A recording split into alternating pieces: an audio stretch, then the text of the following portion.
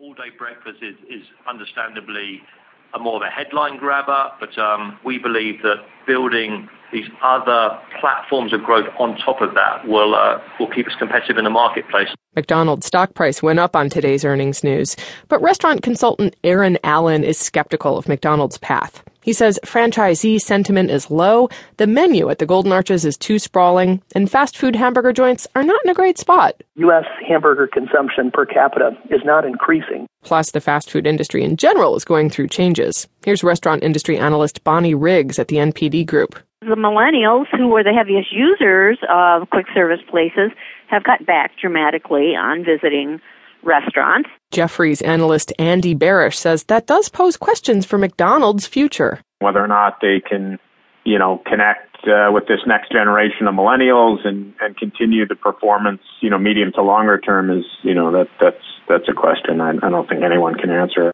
But for now, Barish says McDonald's is moving in the right direction. I'm Annie Baxter for Marketplace. On Wall Street today, as I mentioned, not so good. One never knows what the music will be. At least, I don't. I do know, though, but it's not going to be flugelhorns. We'll have the details when we do the numbers.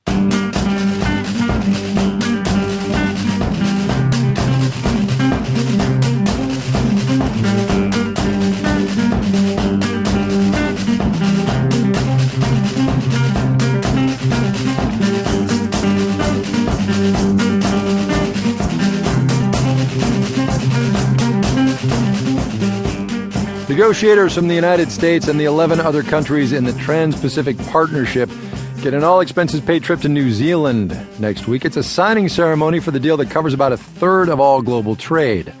Signing is the easy part, of course. Then it's up to the legislatures of member countries to do the ratifying. As part of that process, lawmakers are going to try and get a handle on what this agreement actually will and won't do. No easy task, given how much ground the thing covers. There are chapters on labor, the environment, e-commerce, sanitary and phytosanitary measures. You get the idea. So, how on earth does one go about figuring out how something this big and this complex nets out?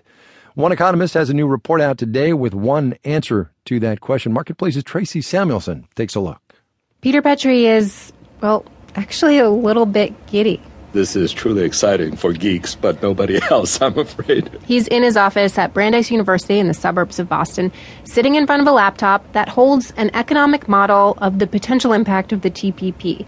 He and a handful of colleagues spent the better part of last year getting the model ready and inputting the terms of the agreement in all its thousands of pages. This is the red button that makes it all work. A dramatic click of the mouse. You can see it now running. We watch a mess of characters and symbols begin to scroll past the screen. The computer's fan starts to whine. It tells you that it has 108,000 rows and columns, which are equations and variables. It tells you that it has 1.18 million data points that are not zero in that column, and it's now solving it. How does it do that?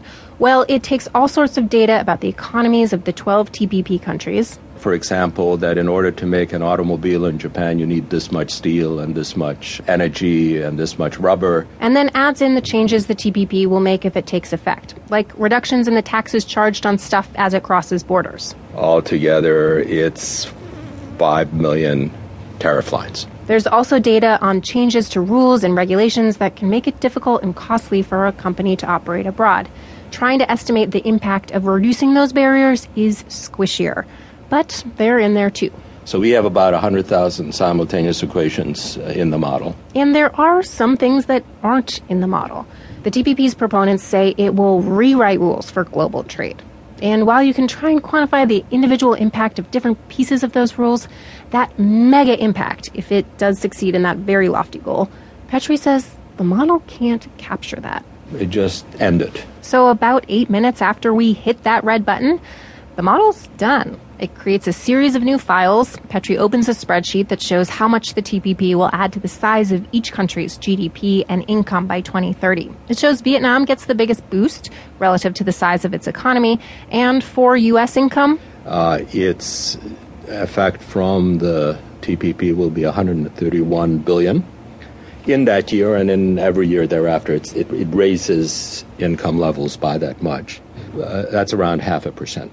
0.5%? So 2030, if you look at incomes in 2030, they will be 0.5%.